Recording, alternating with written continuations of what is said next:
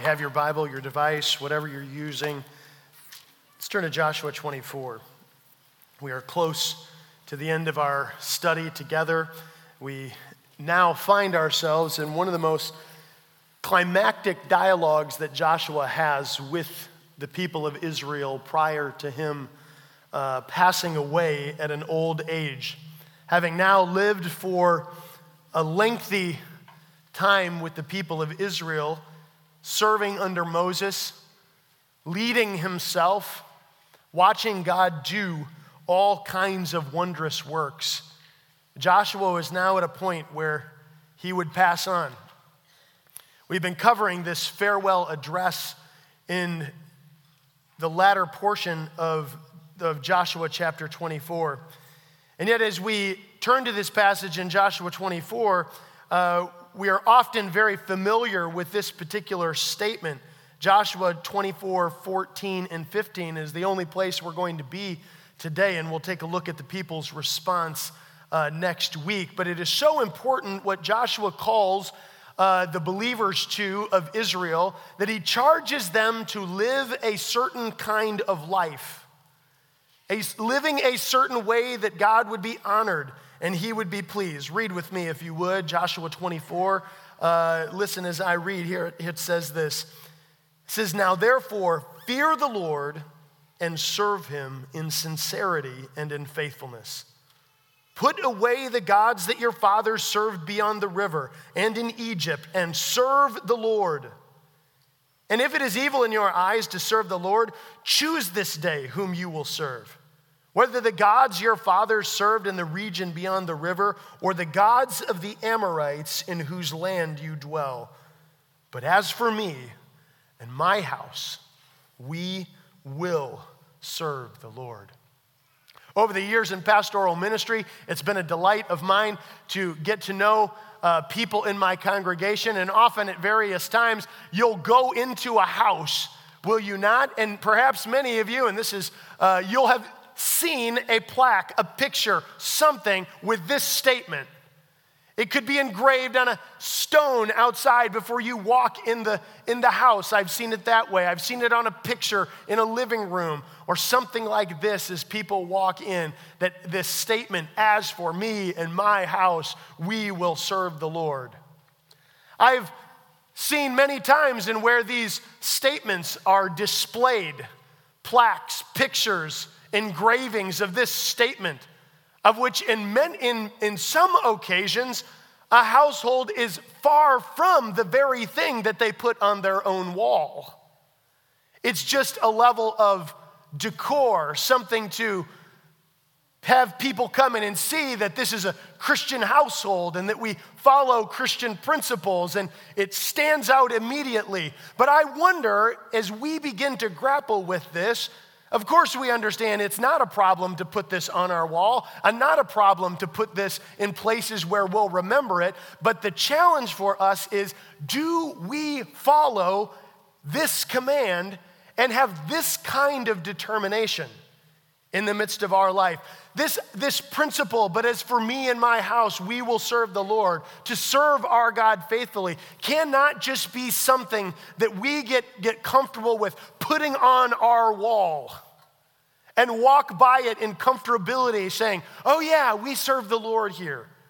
And yet if you would investigate different portions, the marriage, the family, the places they go, the places that they invest their time and their energy, perhaps it could be exactly opposite than what that statement actually declares.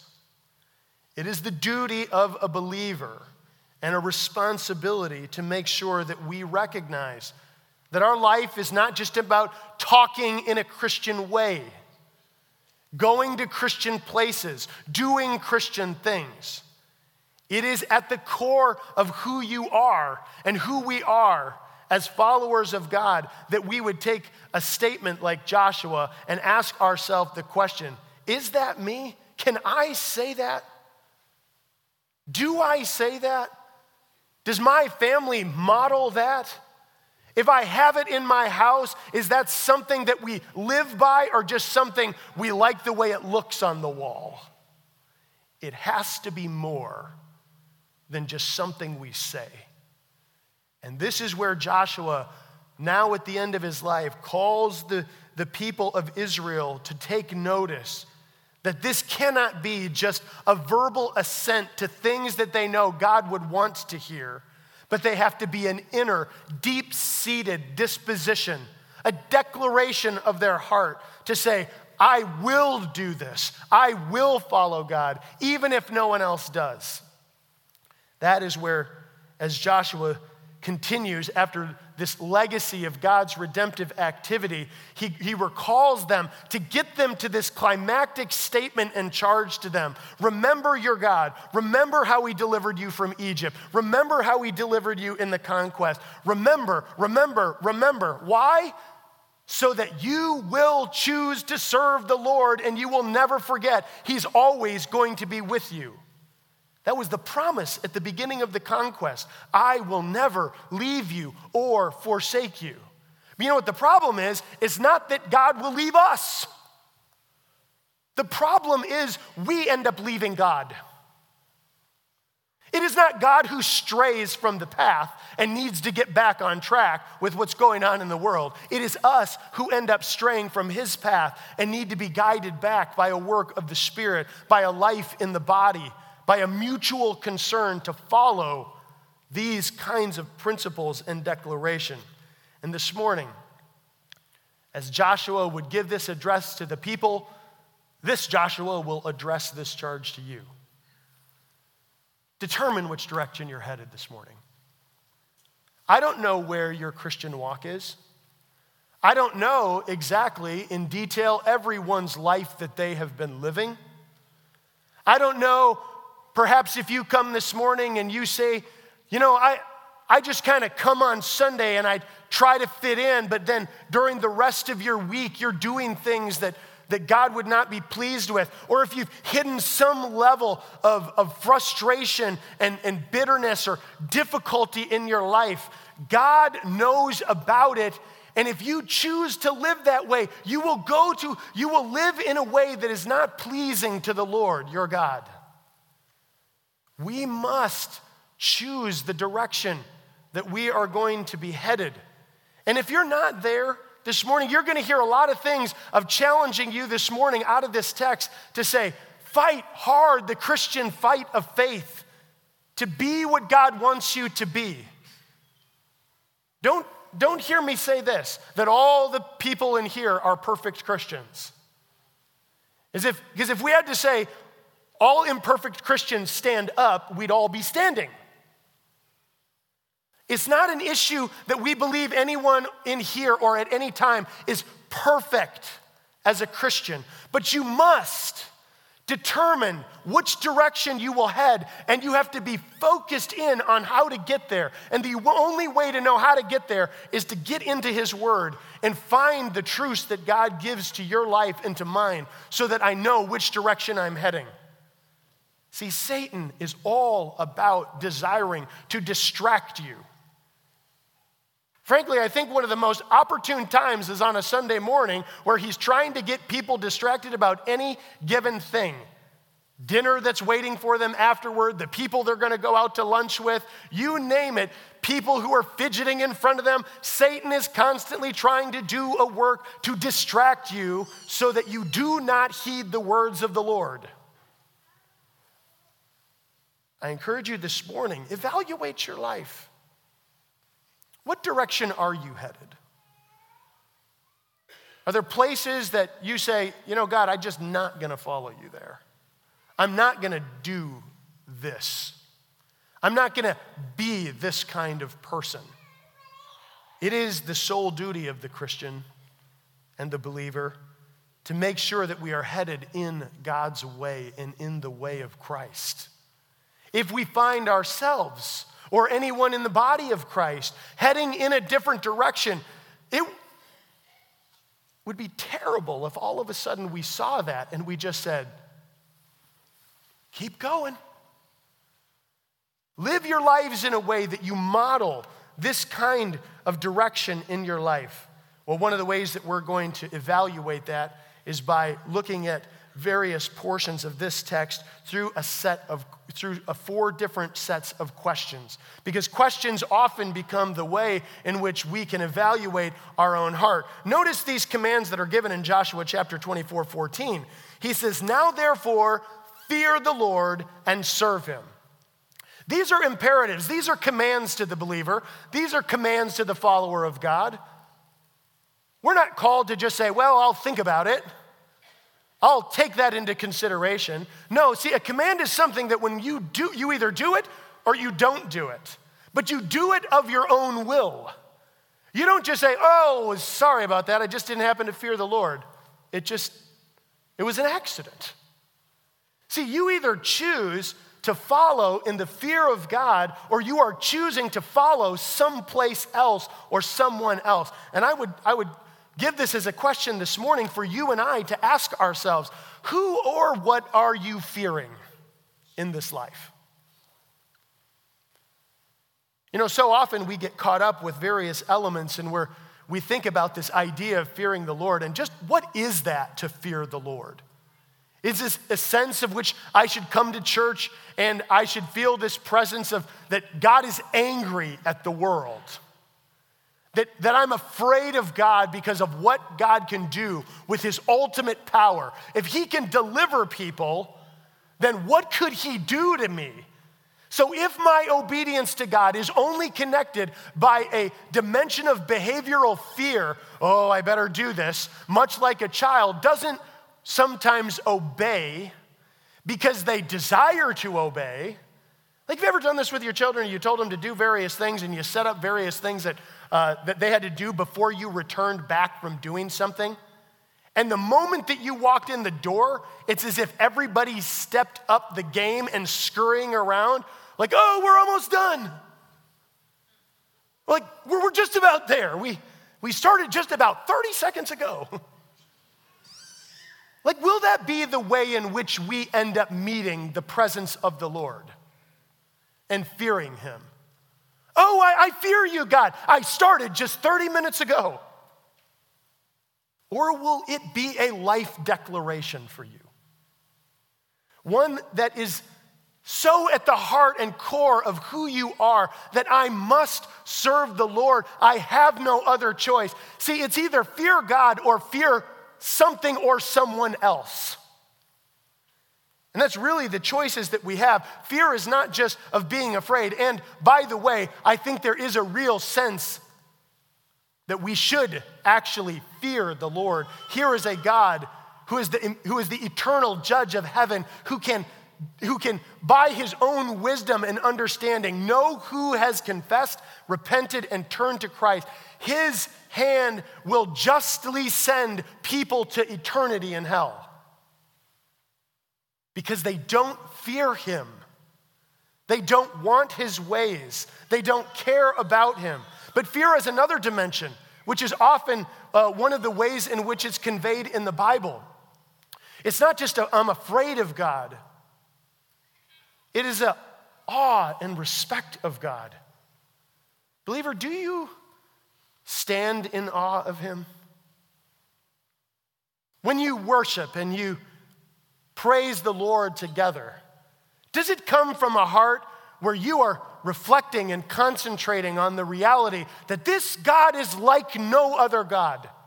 There is no God who could match this God. All other gods are false and fictitious.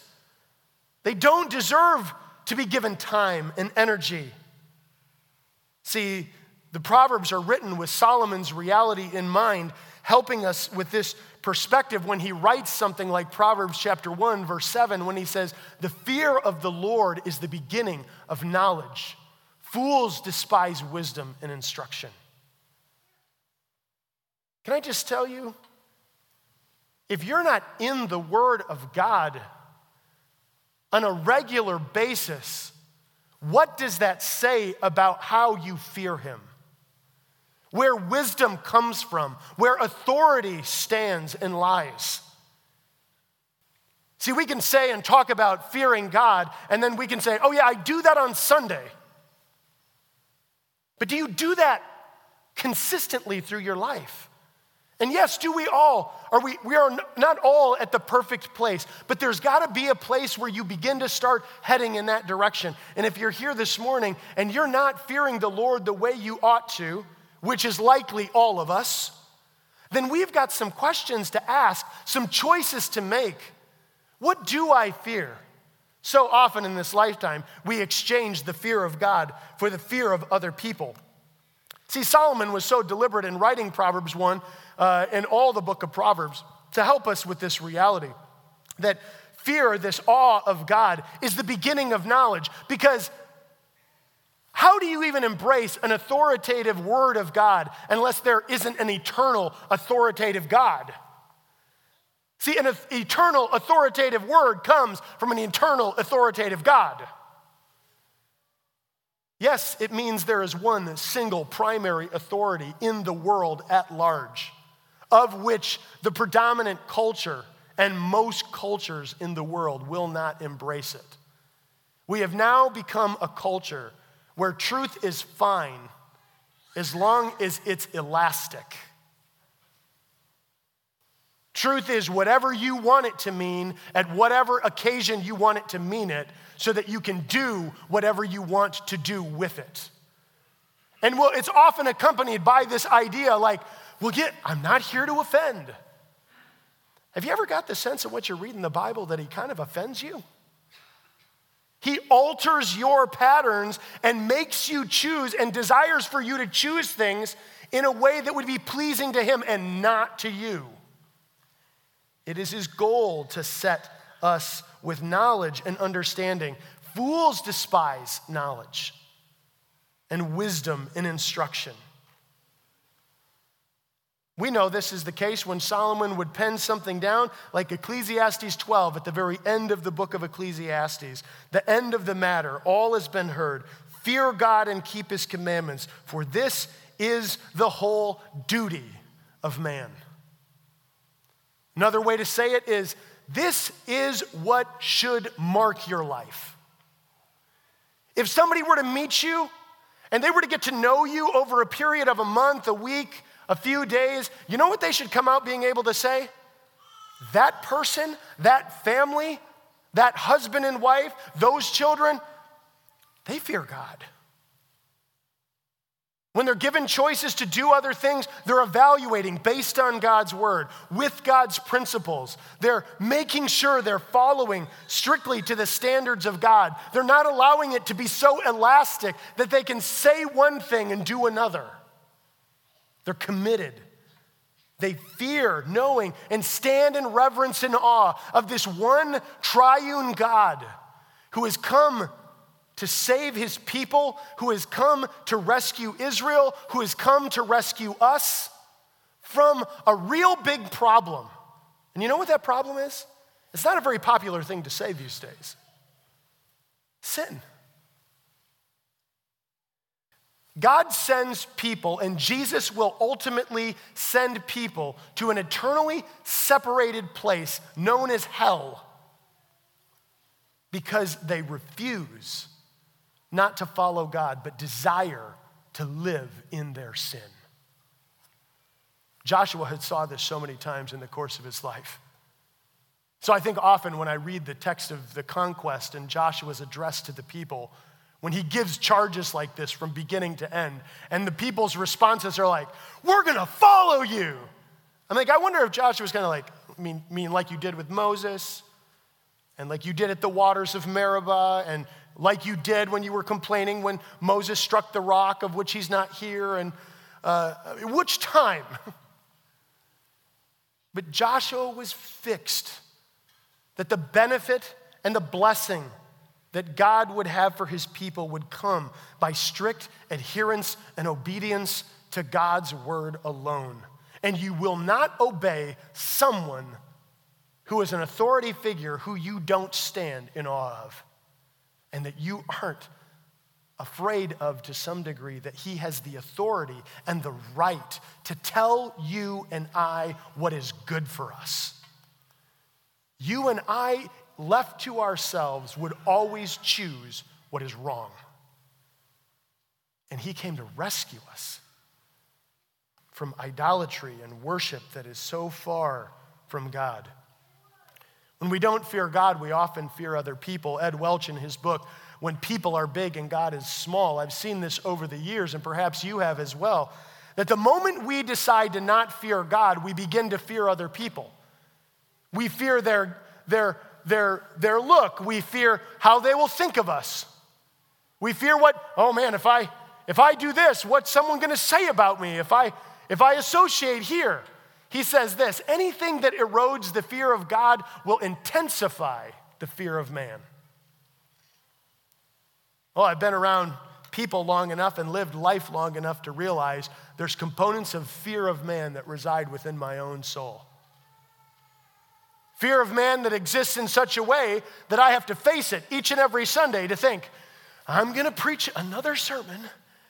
I wonder what they all think about that.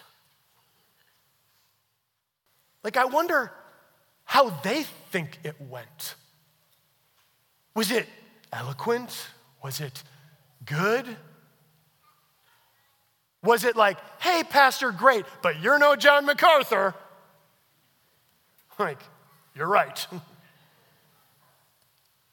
See, fear of man can exist in so many different forms, in so many different ways, where the life's goal of our mind becomes, what does someone else think?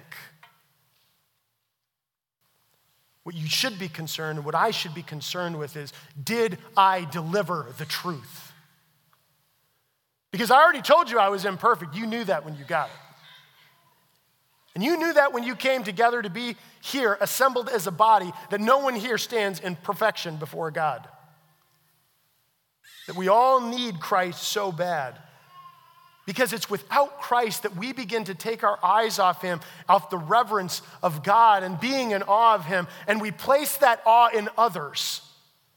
It's almost as if we just get accustomed to the fact here's this person. I've got to act different. I've got to be different. But you're not that way when you're in the presence of God, who is always with you. See, fearing God can't just be when you meet other people and when they can see your activity. Fearing God, God knows if you fear him in private. He knows your life. He knows your choices. He knows your thoughts. And you should be asking, does this thought, is it consistent with a declaration of life that looks like reverencing God? Perhaps you're thinking, man, I really need to fear the Lord more. You and me both. Perhaps maybe you need to start this month and take a reading of the book of Proverbs and see and mark in your Bible every single time. Take a proverb, one every a chapter every day of the month, and start to underline where it talks about the fear of God and the benefits of fearing God over against the person who's the fool. There's a real good way to grow in the fear of the Lord. Don't fear people. Don't fear what they think of you. Fear what God thinks of you. If God looks at your life, no matter what anyone else is saying, and he is pleased with you, you have to discard the criticism and perspectives of other people that will be given for a variety of reasons at any given time and say, but I'm right with God. I would rather be wrong with men, but right with God, than to be wrong with God and everybody be right with men. That must be our focus. See, because we live in a culture where we are having to stand for the principles and authority of the words of God when various components of behaviors and lifestyles have now become normalcy. And we must say, to fear the Lord means to shun sin in our lives, to remove it from us, to repent of it, to follow God's ways. Well, this is interesting. He says not only fear the Lord, but he also says serve him, which is our next question. Who are you serving? And are you trying to serve two different masters? Have you noticed that in your life, the more that you've tried to serve multiple things, that you only really end up serving one?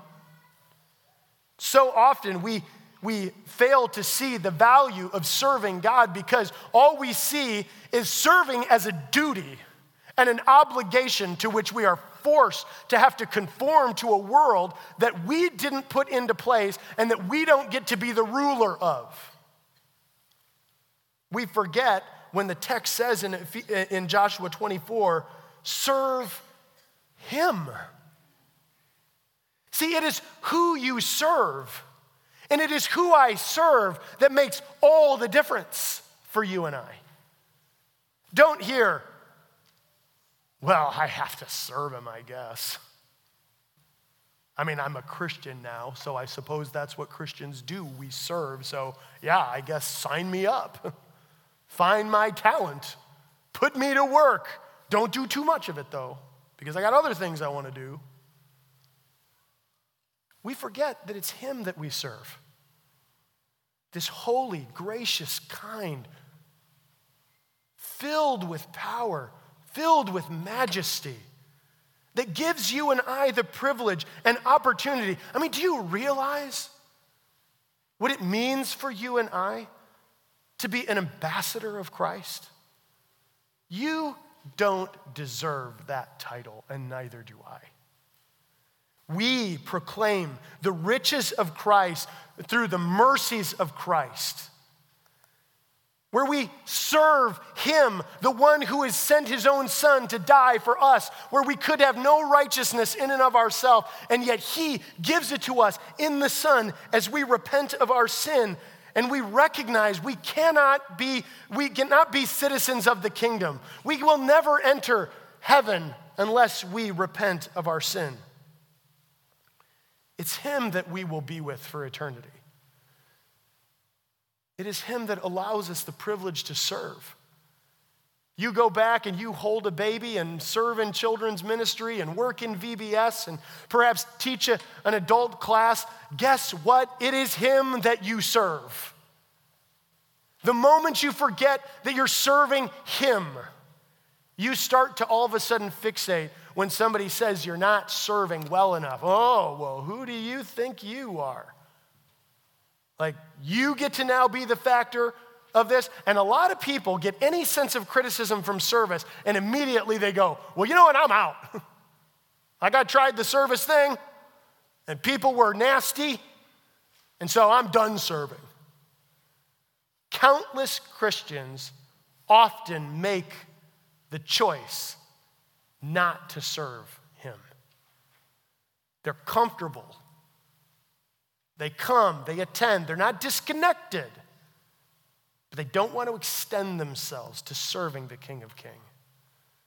Be a believer who fears and is in awe of God, and it moves into following the command to serve this benevolent King who has called you out of the riches of his grace, to serve him for the entirety of your life in a multiplicity of capacities, so that you and I will not just become about ourselves. We've got enough of that kind of selfish orientation in the world. Christians must be different. They serve others before they serve themselves. Have you done that even this week? Have you even taken time to think about you last, God first, and others second? So often we're so busy with everything that goes on in our life, we don't take a serious evaluation on our service to him, and we just become satisfied. This service is all about exclusivity. And that's why Joshua was calling them to choose. He's saying, you can't choose the world and choose God. You have to come down on one side or the other. It's meant to be a choice of exclusivity. You can't just say, I'll fear and serve the Lord, and then just go and do what you want. Then you've made your choice. And it wasn't the choice to fear the Lord. In fact, Samuel challenges the people in 1 Samuel 7:3 when he says this to the people. He said to the house of Israel, if you are returning to the Lord with all your heart, what he's really getting at is if you really mean it, if you're really genuine, then put away the foreign gods and the Ashtaroths from among you, and direct your heart to the Lord and serve him only. And he will deliver you out of the hands of the Philistines. Israel's problem, our problem, has always, often, and forever will be a direct connection with a struggle of idolatry. This is not just serve for the sake of serving, because that's what Christians do. It's who you serve that matters. This is a choice that you and I face, and we have to choose to live life in the midst of multiplicity of things that could draw us away and draw our attention away from the living God, and to serve him only. I mean, don't you just love this reality of 2 Corinthians 5? We are ambassadors for Christ. God is making his appeal through us, and we implore you on behalf of Christ, be reconciled to God. Christians, when's the last time you shared your faith with someone? The last time you're praying for unbelievers to see what they could never see without the drawing of the work of the Spirit of God. You are his ambassador. Serve him, at least in a proclamation sense, that you are calling people that there is this one true God with exclusive service to him, meaning you have to reject everything else in the world, and you have to obey the authority of God. You know, all up until the point of accepting God, people are very happy to accept, but when they have to make him exclusive, that's where the rub is. I mean, I can't do this and believe in all these things. No, you have to believe in what God says and what his word teaches, otherwise we're not following his ways. And the exclusivity of that service is bore out in our commitment to serve. Notice the kind of fear and serving ought to be marked and characterized by two different perspectives. Serve him in sincerity and in faithfulness. This word sincerity is this word to try to convey this perspective of genuineness, somebody who is unscathed from the world, faultless or without blemish. This person who, as their life is lived before God, that no one wonders whether or not they're an honest, genuine follower of Christ. See, but what if you're a Christian and no one can even tell by the way that you behave? Isn't there something wrong with that? Like, there should be. In your mind, you can't just do whatever you want to do. There has to be a sincerity, an honest devotion before the living God to say, I reject what is evil and I cling to what is good. Are you serving with a level of sincerity? And the text here, the ESV translates it faithfulness. The KJV and the NIV, the NAS translate this word truth. It is the word for truth. Are you a person who is serving in a sense of honest perspective before God, who is looking to follow in the truths of God for a long period of time? And that's what the interpretation is set to convey, that this person who is so devoted to this truth for a lengthy amount of their days, in Joshua's case, the entirety of his life, that it would be marked by what we call faithfulness. And faithfulness is not just like, I'll do it today, but not tomorrow. I'll do it next week, but not next month. It is a consistent commitment to believe and endorse and obey all that God said all the time. Doesn't mean he knows that you're going to fail it. But what you do when you fail, do you say, well, you know what, I was thinking rightly. I think maybe I'll alter my interpretation. Or do you go back and say, God, you were right, I was wrong? That is the whole essence of repentance, turning from your sin. Serve him. Fear him in sincerity and in truth. Why? Because the only person who is fooled when you're not doing those things is you. God is never fooled. He is never surprised about your lack of commitment, your lack of being in awe, your lack of service. The only one who it blinds is you and others around you that you want them to think certain things about you. Those who are called to fear the Lord and serve him must do it with a mindset of sincerity and in truth. You can't have it both ways. We can't have the world and then just have a little sprinkling of Christianity along the side.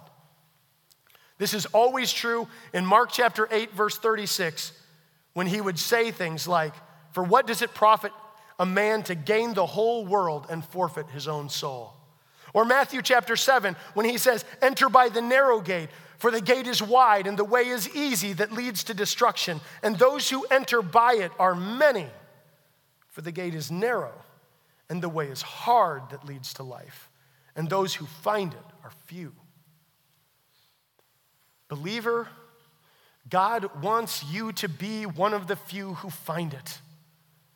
He has so set his mind's affection and love on the people in whom he has created that although the path is narrow and few find it, he has done everything possible to provide the pathway for you to embrace and find the narrow road that leads to life eternal. It is that road that will lead to the fear of God, service of him in sincerity and truth. The Bible is always calling us to make decisions on where we are headed in our life. But we never make them without the struggle we have with idolatry. You notice the phrase in the text, "Put away the foreign gods that your fathers served beyond the river and in Egypt." And what it ought to say to you, even as we formulate this question, are there any idols in your life that you refuse to put away? That the struggle of idolatry is often seen generationally. You know, when he says, "Put away the gods your father served." Well, where'd you learn to serve that God? Oh, my dad taught me. I learned that under the family. I learned that in my life. But my heart is also bent to want to follow after my own way. See, their fathers that served other gods beyond the Jordan, beyond the Euphrates, whether it was the gods of Egypt, the gods of the Babylonian culture, of the gods of the Amorites, he says, not one of them will do. There must be an exclusivity to the God of heaven. Otherwise, he will stand in judgment on us for not following and fearing and serving him.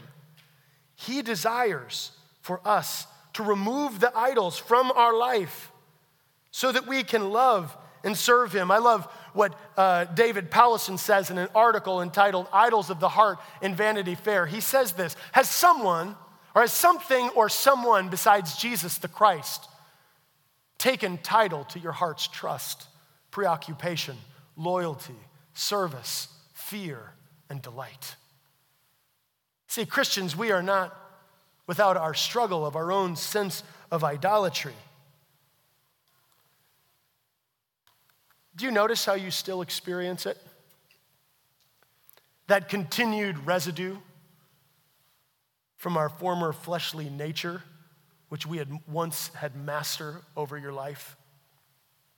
That inner impulse to go against that which God says is restricted, but for which our sinful desires long to rejoice in, find satisfaction in, and are blinded, thinking that we ourselves know better than the one who made us. Only to stand there at the crossroads of viewing the things that we know to be restricted, and yet having the inner impulse to say, but it looks so enticing. You know the feeling I'm talking about, the experience. The same experience Adam and Eve had as they stood at the tree of the knowledge of good and evil and began to contemplate that which was restricted, thinking, but we'll be like God, knowing what we want to know, making that choice to indulge in various components of idolatry, even as a Christian, only to realize again that the inner temptation to indulge in sin had blinded you and bound you to your own guilt. And instead of running to the Lord like a fugitive, we run away and we try to hide as Adam and Eve did in the garden and cover themselves in their own shame, seeking to hide from the authority that lay hold on their life. See, we still struggle with that inner residue of the flesh. That impulse of the flesh, which Paul constantly reiterates, like in Romans chapter 6, when he says, do you not know that if you present yourselves to anyone as obedient slaves, you are slaves of the one whom you obey, either of sin, which leads to death, or of obedience, which leads to righteousness. Notice the flavor of idolatry from Old to New Testament. I'll only just take one text in Ezekiel. I'll start with this. Ezekiel 14, verses 1 to 3. Listen to this. Then certain elders of Israel came to me and sat before me, and the word of the Lord came to me. Son of man, these men have taken idols into their hearts and set the stumbling block of their iniquity before their faces. Should I indeed let myself be consulted by them? And Ezekiel the prophet comes as the elders had set idols in their heart. 1 John 5, which we had read, closes the book with this short little phrase, little children, keep yourself from idols. Oh, believer, our struggle with fearing the Lord is also an in tandem struggle with wanting to serve other gods. You think, what are the gods that we are tempted to serve as Christians today? You think, well, I don't have an Ashtaroth pole in my house. I don't have a statue. I don't have all of these things that are accounted for in the Bible. But anything or anyone that you allow to take place and in your heart that is more important than God becomes an idol to you. We must take that serious. Because we live in a world where we are tempted. And here's one of the gods, the god of materialism. I mean, have you ever just... You remember this experience where it's like you see something and you think, I gotta have it. That inner impulse of materialism as a God that says, I must have it.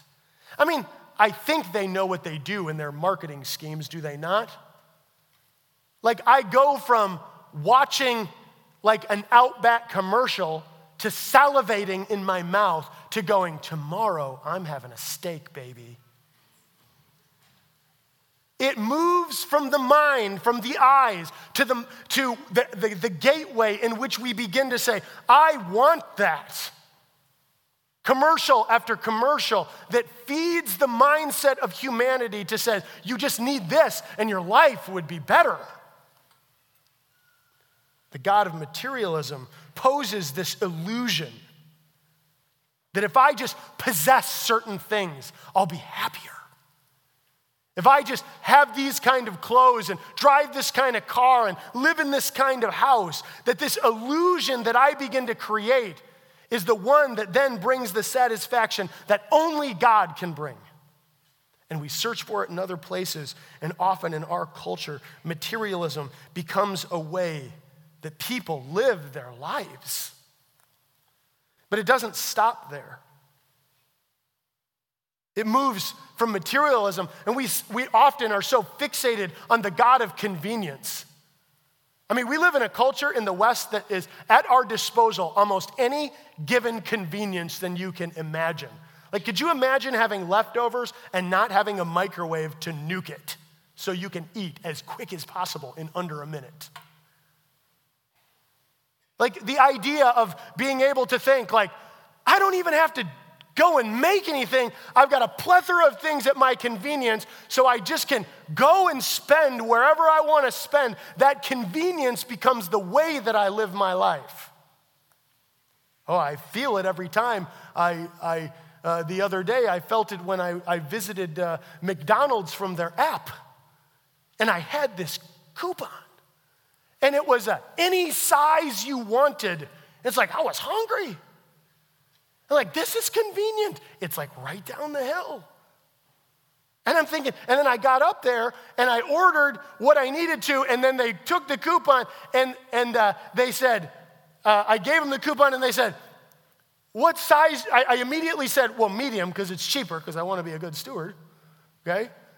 And then they said, well, the coupon's for any size. I'm like, well, scratch that, supersize me. Like, we want all of it, and we want more of it, and we want it at our disposal anytime we want it. God is not a God of our convenience. that we just serve him when it's convenient to us. We must serve God exclusively, whether it's convenient to us or not. Whether we stand alone in the culture as people who embrace the authority of the Scripture or not, we must stand together, that we don't fall prey to materialism and convenience and various components where, think of the culture of the credit card company. The reason why it's so alluring is because you can have what you want and you can have it fast. But we live with a culture that is materialistically focused and conveniently driven because I really believe that we are living in a culture that exemplifies the God of self. It's the kind of culture that in 1 Timothy, he starts to talk about it when he says, men will be lovers of themselves. It is often found in ways where people view life and what will make them happy. And many of the buzzwords that are often described today are phrases like this: we want everyone to have a good mental health. Now, I looked up online and I think, who doesn't want to improve their mental health? It's like, if you don't want to do that, like who wants to do that? It's like, raise your hand. Well, yes, please. I want that. But look at how the world often describes even this reality. Countless articles that I read, all of them summed up in these short phrases. Here's how to get this kind of self-care that will give you a good sense of your own self-worth. Get regular exercise. Then you're gonna feel better. Eat healthier, regular meals, stay hydrated. I'm starting to figure out why everybody's walking around with a jug. Because their spirituality is at stake with dehydration. Set goals and priorities. Yes, please do it. Practice gratitude. Focus on positivity. Stay connected with people. Socialize. Get out. Don't live life on your own in isolation. See, we are fast becoming a culture that feels fantastic about themselves on their way to hell. Feeling is not where it's at. It's serving him and fearing him in sincerity and in truth. We don't want to help people get a better version of themselves and feel good about everything they do as they're on their way to the journey in hell. It is so important for us to recognize that so much of the culture and the God of self gets overlaid even in our own Christian lives in such a way that we take good things like these that are mentioned, exercise and eating and goals and gratitude, and we make it the thing that we serve. We don't let God define the priorities, the practices, and the connectivity that he wants us and where he wants us to have it. We say to ourselves, I'll let you know. And no, this couldn't be more understandable in the context of the way people often look for church. A consumeristic mindset of, what do you have to offer me and my family? All right, we'll weigh that out against the conveniences. Oh, you don't have a second service. See, that's not going to work for me. See, I need a church with a second service because I don't like waking up at 9. I needed something a little bit more convenient, so they start shopping in ways that they're all about them, looking for something convenient, even at times while they're verbally assenting to saying, I love Jesus. See, we must have this perspective where we look to God for his truth, for what will satisfy us, bring us hope, give us direction, purpose, meaning. So often this becomes the case in our lives. Be careful of the gods of the world, materialism, convenience, the God of self. Be aware of the God of oftentimes of even a nationalistic perspective. Notice how often in the Old Testament the Jews would look at the Gentiles and say, you're just a bunch of dogs. Don't be filled with such a level of nationalistic pride to where it wells up within your soul that that all other people around the world are not as good as you. Don't be tempted in any kind of way that when various things happen in the culture, election cycles roll around, that your determination is to find your joy and happiness in God. Yes, we're often not going to see things work out perfectly, but God has a plan for it all.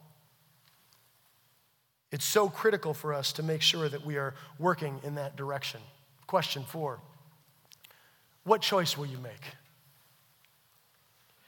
Notice how Joshua says to the people as he closes his charge to them. He says, if it seems evil in your eyes to follow the Lord, then choose. Choose who you will serve. Believers, this is a choice we must all make. We must choose who we're going to serve. This phrase, if it seems evil, think about it in this particular way. This is what he's trying to convey. If you don't desire to serve the God of heaven, then you're going to have to make a choice. And your choice will be evidence of your heart's desire on what you believe. And we will find out. God will find out who it is that you're worshiping. It's a personal choice. You notice this? But as for me, can you say that, Christian, this morning? As you leave here this morning, looking to evaluate your own life, but as for me, I can't control anybody else. Erase everyone else out of your mind for a moment. What will you choose when you leave here this morning? When you live your life tomorrow? Will you choose to serve the Lord? Will you choose to be in his word? Will you choose to make sure that no matter what else happens, that you will be in awe and reverence of him? You know what Joshua knew? He could only control himself. You can only control yourself. Fix your mind on making the right choice to control you. Allow your life to be shaped by the truths of the living God. But you notice he doesn't stop there because Joshua recognized that leadership always had influence. He said, but for me, as for me and my house, and in this declaration of my house is a lot fuller than saying, hey, in my dwelling place that I live at such and such an avenue on such and such a street, this house is going to serve the Lord. Joshua's whole life was connected with clan community, where all of a sudden it's him who's the leader of his household and his sons and their family and their servants that are constantly following and watching him. And he says, this household, this clan, this community, we choose to serve the Lord. Members at the chapel, we got to make that decision together. We must choose to serve him together so that collectively as a body of believers, we are stronger together because we anchor our souls to the truth of God's word. Leadership is critical. Let me just say, men, leaders of households, make the choice. Be a person who serves God in sincerity and truth because you have a generational impact for the rest of your life. Your kids are watching your devotion or lack thereof. Don't make a commitment to the Lord half-heartedly in a way that I'll say, well, I'll commit to you part of the time. Serve the Lord in sincerity because what Joshua continues to declare is that we must make a choice. We cannot serve two masters. We will either love the one and hate the other, Jesus said. Serve the Lord. Joshua said, but as for me and my house, we're going to serve the Lord. See, the wisdom of God is the only source that can bring clarity in the midst of the complexities of life. The wisdom of God is more powerful, more accurate, more sufficient, more satisfying, more truthful, more life-giving, and life-changing. Only the wisdom of God is powerful enough to bring clarity to cultural confusion And only God's word is sufficient and authoritative enough to conform us to the image of the Son in whom he delights. See, you and I will choose to worship as we leave here today. It's how God created us. The question isn't whether we will worship. The question will always be, who or what are we worshiping instead of God? It's today that we must fear the Lord and serve him in sincerity and in faithfulness. Brothers and sisters, take this seriously. Leave here today evaluating, saying, God, I want to serve you better. I want to serve you more faithfully with more sincerity and truth, that you would be honored. Let's close in prayer. Father, Lord, what a challenge for us. In the midst of a culture where there is still so many ways of the gods of the world. Help us not to be puffed up with pride, create illusions of materialism and convenience. Oh, Lord, that we would not be following the God of self, that we would be lovers of ourself. Lord, that would be followers of the living God, that we would serve him and him only. Lord, help us in our families. Help the men. Help the fathers and the mothers and the grandparents of this community to aptly take responsibility to serve the Lord, to model this in their families so that the generational impact that would result out of their following of you will bring you glory that is due to you. Lord, help us with this. In your name we pray. Amen.